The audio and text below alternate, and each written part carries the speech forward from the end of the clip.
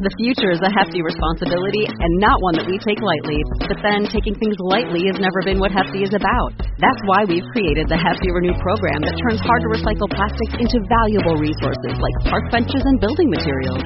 To participate, simply fill up an orange Hefty Renew bag with accepted items, tie it up, and drop it in with your regular recycling. That's it. It's that easy. It's time to rethink recycling with Renew. Particular valued resources may vary by geography. More info available at heftyrenew.com. But I want to peel this apart for a second before we go down. Data for what purpose, right? There's one of the mistakes that I see a lot of companies make is that they go down a technology-led or a data-led path that is very expensive and very time-consuming and doesn't yield what they hoped it would yield.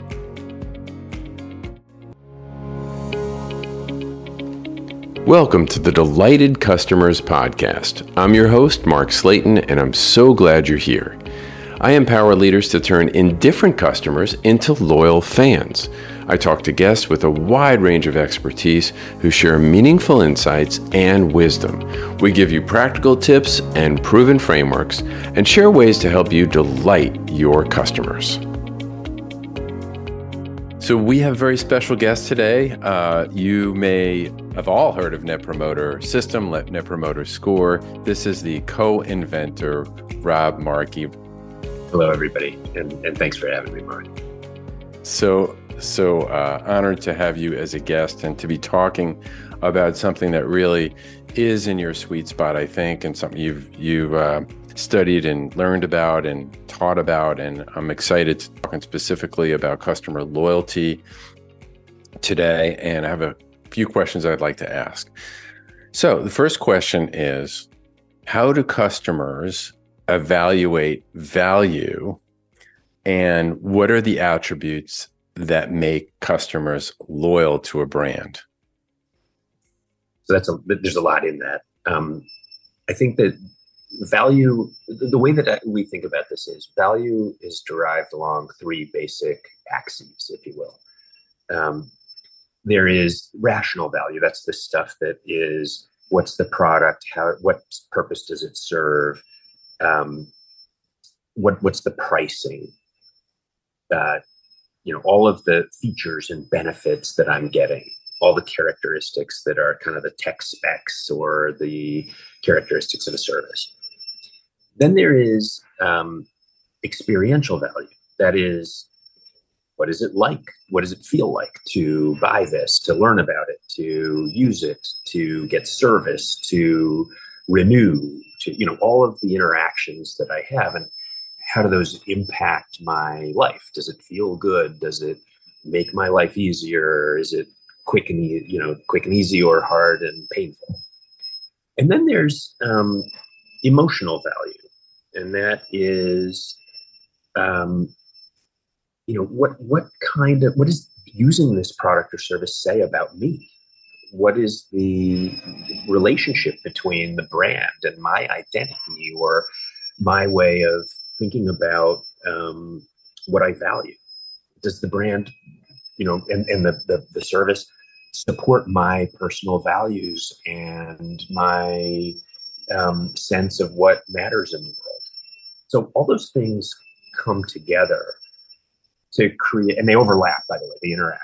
So you can't just have, great emotional value and crummy rational value. You can't just have amazing rational value and no experiential value. And in fact, the way in which you position your product relative to competitors has to actually be in balance among all three of those dimensions.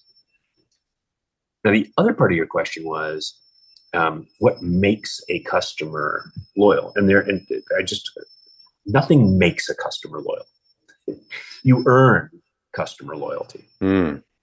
So, what are the sort of basics of that? Well, first of all, does the product meet the need at a reasonable price? That's the rational value part. Is it the kind of thing that I really need? Second, does it work the way you said it would and the way I expect it to, not only based on what you said, but based on my expectations from other products and services and brands that I deal with?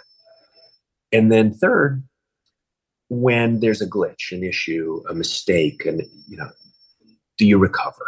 Do you do something to make me feel like I'm not going to lose trust?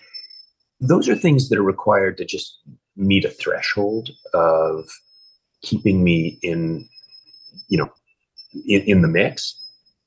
Competitors can upset some of those things by changing your perception of value, by offering something better on the rational dimension, or by delivering more effectively or more consistently. But you won't lose a ton of customers if you're in balance on those. Where you earn real loyalty, where things are really differentiating, is when you deliver something that no one else delivers. You have features, benefits, characteristics that are new to world or not typical in your category, and they're hard to get from anybody else at that price. Or when you deliver the normal stuff in an exceptional or extraordinary way. The example I always give is back in the old days, JetBlue was a perfect example of this. They introduced TVs on the seat backs with direct TV links, so you could watch live TV. And they did that for free. And nobody in the airline industry was doing that at that time. That was delivering something that nobody else delivered at a great price. But the other thing JetBlue did was their flight attendants, their pilots, their gate agents, they were all nice and supportive and friendly. And they went out of their way to help people. And so, boarding a plane is boarding a plane. But they were nice about it. And that's just delivering what everybody else delivers in an exceptional or extraordinary way. Sadly, I don't know that JetBlue is as differentiated anymore as it used to be. But I think that at the time, that was part of what made them successful. Yeah. So Rob just shared a ton of wisdom right there. And fortunately, this is recorded, so you can play it back as many times as you want, because there's a lot to unpack there. But I have a couple of follow-up questions that I think might be relevant to the conversation. Number one is the three different parameters or three different areas. Dimensions of value. Yeah. Dimensions, rational, experiential, emotional is what you talked about. Would you expect there to be a difference in the weight of those depending on the industry? There absolutely is. And you have choices about how you weight those even within an industry. There's an approach that we use at Bain called the elements of value. And we have a B2B elements of value and a B2C elements of value. And we break down all of the dimensions of value that customers derive from products and services into these components that are functional, experiential, emotional. Some of them actually even about your identity and things like that. And if you want to get really analytic about it, you can do a study and try to understand what those are and how your elements of value among your customer base differ from those of people in other categories or brands in your own category. But you would expect that insurance is going to have a very different pattern, rational, experiential, emotional, than automobiles, right? It just by nature, Amazon is going to look very different from General Electric, of course, or American Airlines. And so it's important to think about the balance of the different elements of value, not only relative to your direct competitors, but also the industry and the category that you're in. Yeah.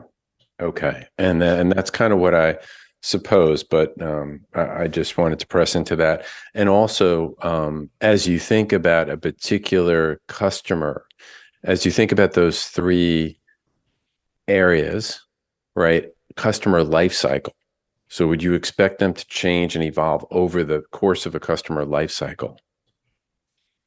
Maybe. I think what any given customer values more or less is going to differ at each stage. So when I'm learning about a product or a service, a lot of times all I have that I can rely on are technical specs. That's the rational component, right? Yeah. I have a price and technical specs.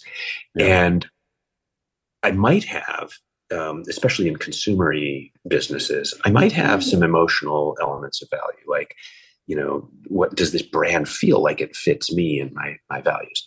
But it's really hard from outside in to evaluate the experiential elements of value. And that's where things like recommendations and referrals play a big role. But if you looked at the weighting that a consumer puts or a customer puts on the different ways they evaluate products or services, it's going to be heavier towards rational before they've bought or even early in the new purchase experience than it will be after 2 or 3 or 5 years of being a customer. So this idea, I'm just going to revert back to the blue ocean strategy, where you've created a unique offering that no one else has, or like you said, it could be the experience. Really important. I mean, it's hard to do sometimes, but if you think about that, particularly if you're small, it could be largely about what you bring to the table. Yeah, and so if you're talking about like in service businesses where you're just you're the product. And that's kind of true in my business, right? Like to a certain extent, I have a big firm behind me, but it's also a lot about the relationship that you form with somebody. I think it's almost, in some ways it's hard because it's harder because you have to be really self-aware and deliberate about how you interact with people and how those interactions reflect the rational and experiential and emotional elements of value that you're trying to appeal to with a customer. Mm-hmm. Is that where you were going with it, Mark? Well, yeah, I think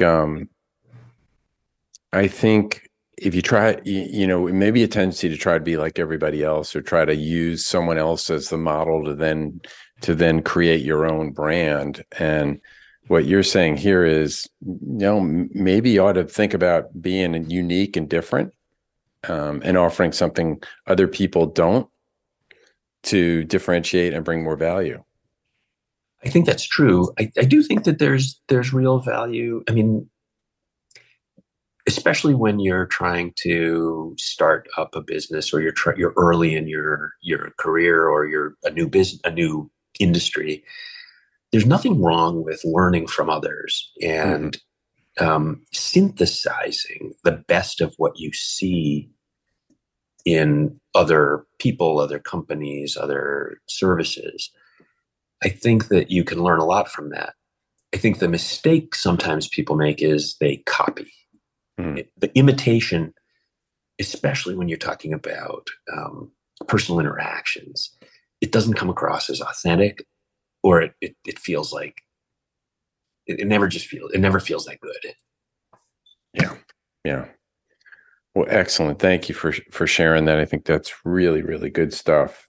There's this Oliver's study, and he did a study on the loyalty, the different types of loyalty, starting with cognitive, affect, conative, and action oriented. And it's kind of what you were talking about there, where at first it's at the early stages of becoming loyal. You're thinking with your head and you're observing everything and you're taking all the information in, and then you move toward, okay, there's some emotional connection that I have with this.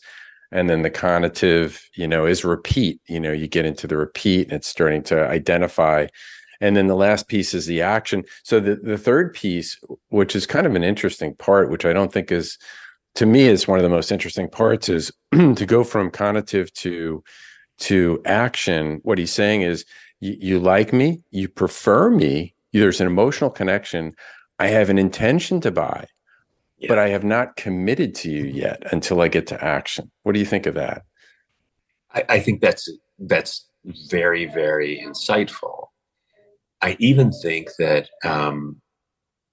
there's a stage beyond that, right? Which is when so it's important. I don't want to minimize what just the buying process and that commitment to buy, right? The commitment to buy again is another thing entirely.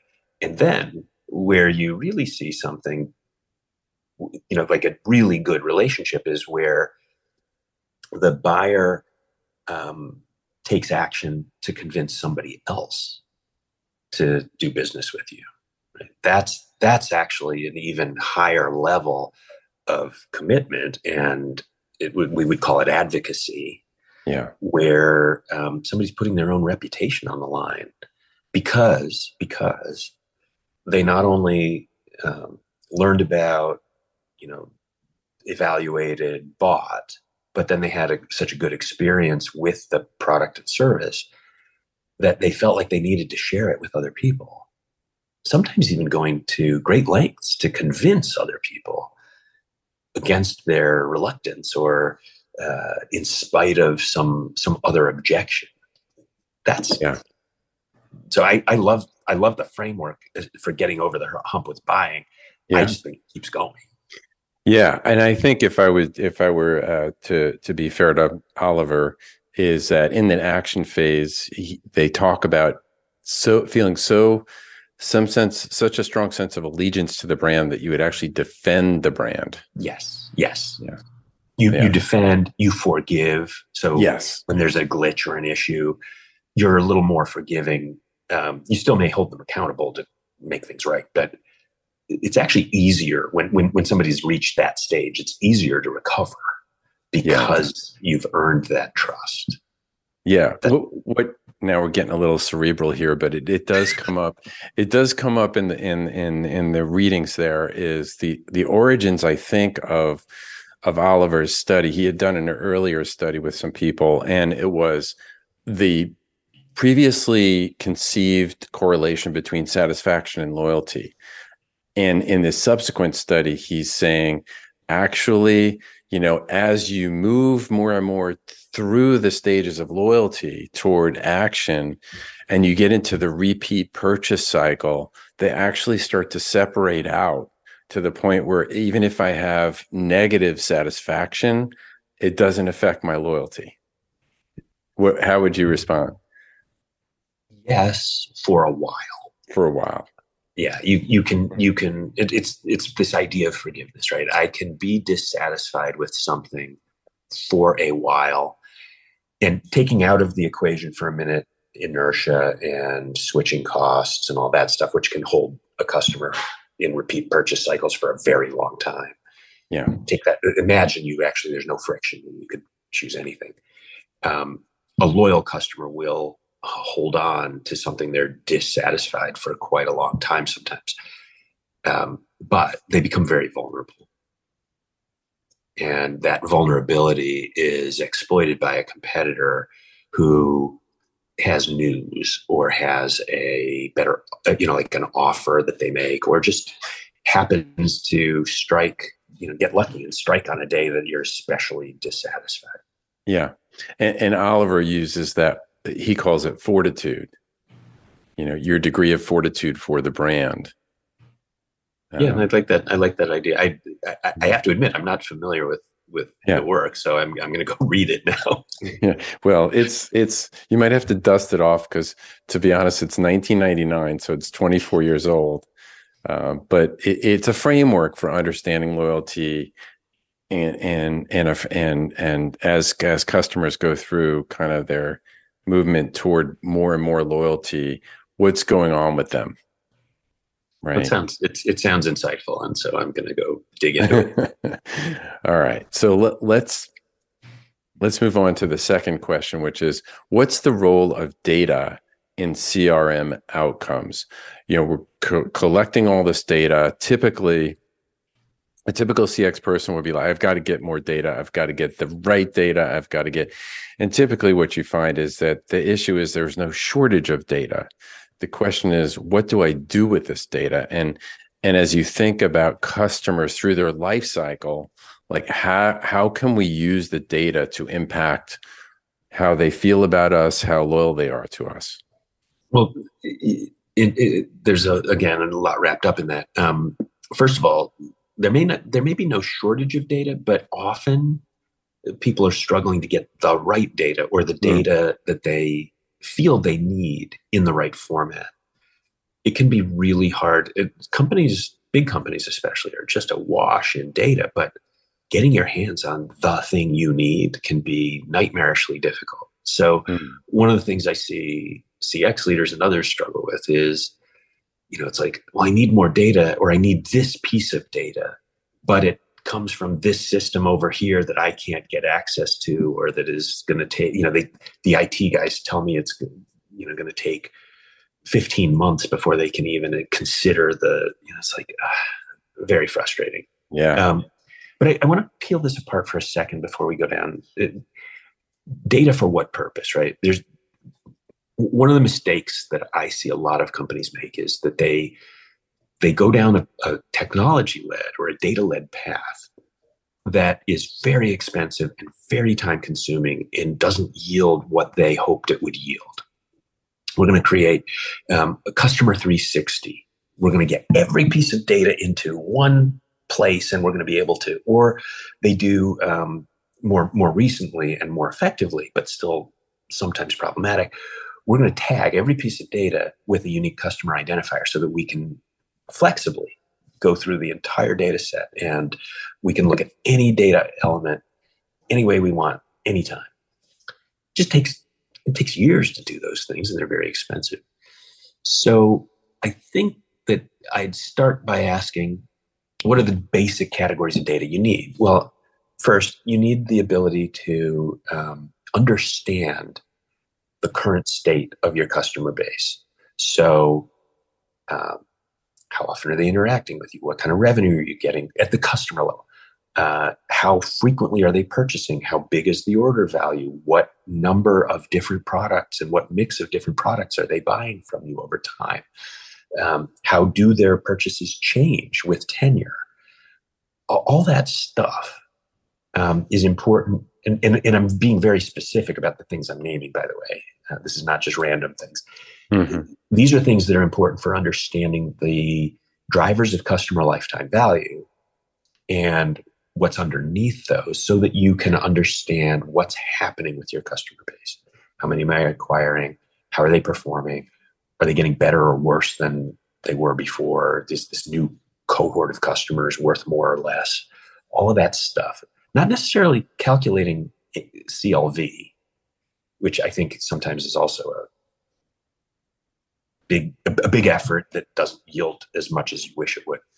But understanding the trajectory of different subgroups of customers who are coming through the business. I think the next thing is to say, what are the big events in a customer's lifetime that change the trajectory, that actually deflect the curve one direction or another? So what is the impact of the way we handle a customer complaint? What is the impact of a price change? What is the impact of a product upgrade? Name the things, but pick the biggest ones and make sure that you have the ability to identify those and what is going on. So all of that is reporting and diagnostics, data that supports that. The second piece, the second type of data you need is data that allows you to identify specific customers who might need an intervention or a treatment. So these are things like propensity models. When I look at customers with these characteristics who have been offered this or who have been treated this way in an insurance claim, or who had a fee imposed on them after they had a late payment, or what happened?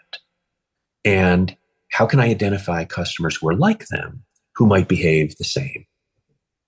So propensity models or next best action models, or And then the final thing that I think people need is the ability to customize or personalize actions and interventions on a real-time basis.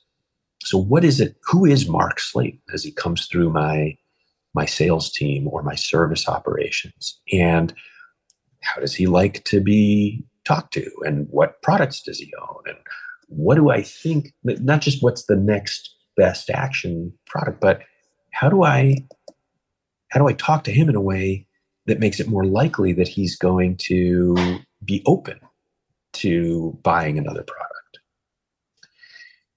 So to me, the data challenge becomes easier when it's data being collected and analyzed in support of a decision or an action.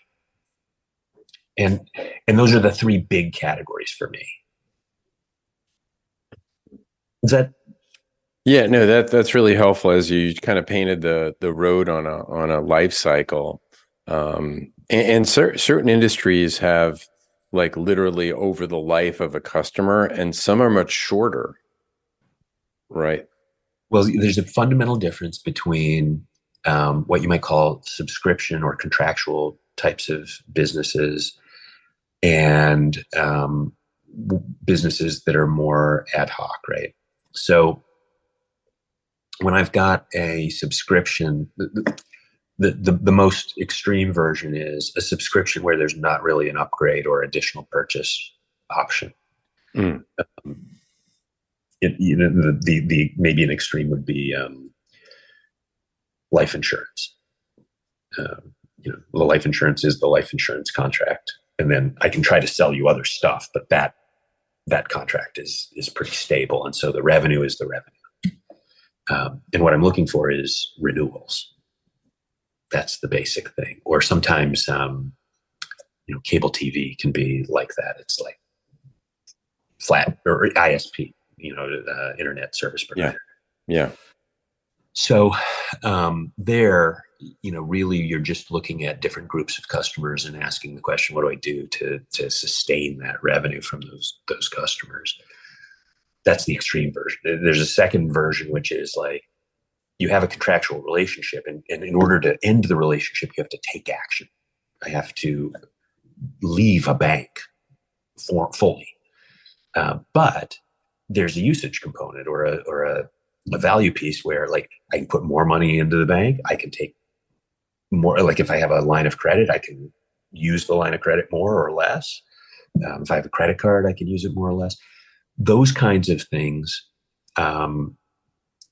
require a different type of analysis. And then finally, you've got like a retailer, a bricks and mortar retailer, or even an online retailer. I buy when I buy, like I decide that I want a pair of shoes, right? And am I going to buy it from this or that or the other place? The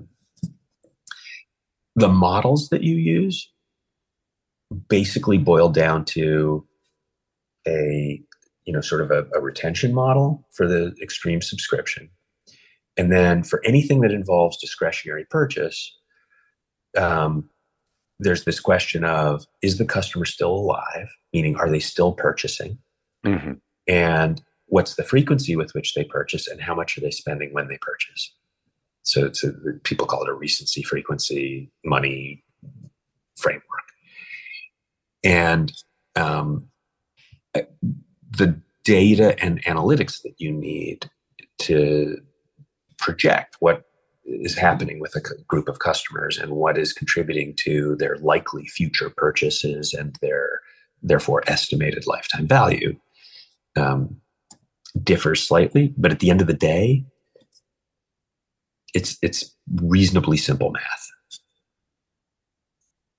Yeah, and when you're talking about recency, frequency, and value, that's really one possible CLV model, right?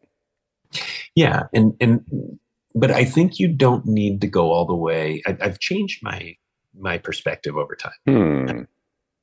I used to be really 25 years ago. I was building CLV models for my clients, and I've been doing that for a really long time. I think that what I've come to realize is that because CLV itself is not used by the finance team and it doesn't play a role in GAAP accounting, you get at least as much value or maybe more from using the underlying forecasting models. So what do I expect Mark Slayton to buy again, and with what frequency over what period of time? How much do I expect Mark to spend over time? And what are the things I can do to influence that? That can give me revenue forecast data.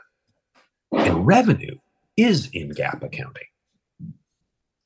That then means that business leaders, P&L owners, general managers, CFOs are paying attention to it, where they aren't really to that kind of consolidated, discounted lifetime value. And oh, by the way, we don't have to have an argument over discount rates. We don't have to have an argument over variable contribution. Like we can forecast out groups of customers' likely purchase volumes and values over time, and that becomes a driver of revenue forecasting. And then similarly, we can do service intensity, we can do price realization, all the things that would then lead to profit, drivers of operational cost, which are budgets that people manage. And so I've kind of come to this conclusion that eventually we'll get good at CLV modeling, but it's been around for 30 something years and it's not commonly used by finance organizations. We can fight that battle all day. We'll lose it.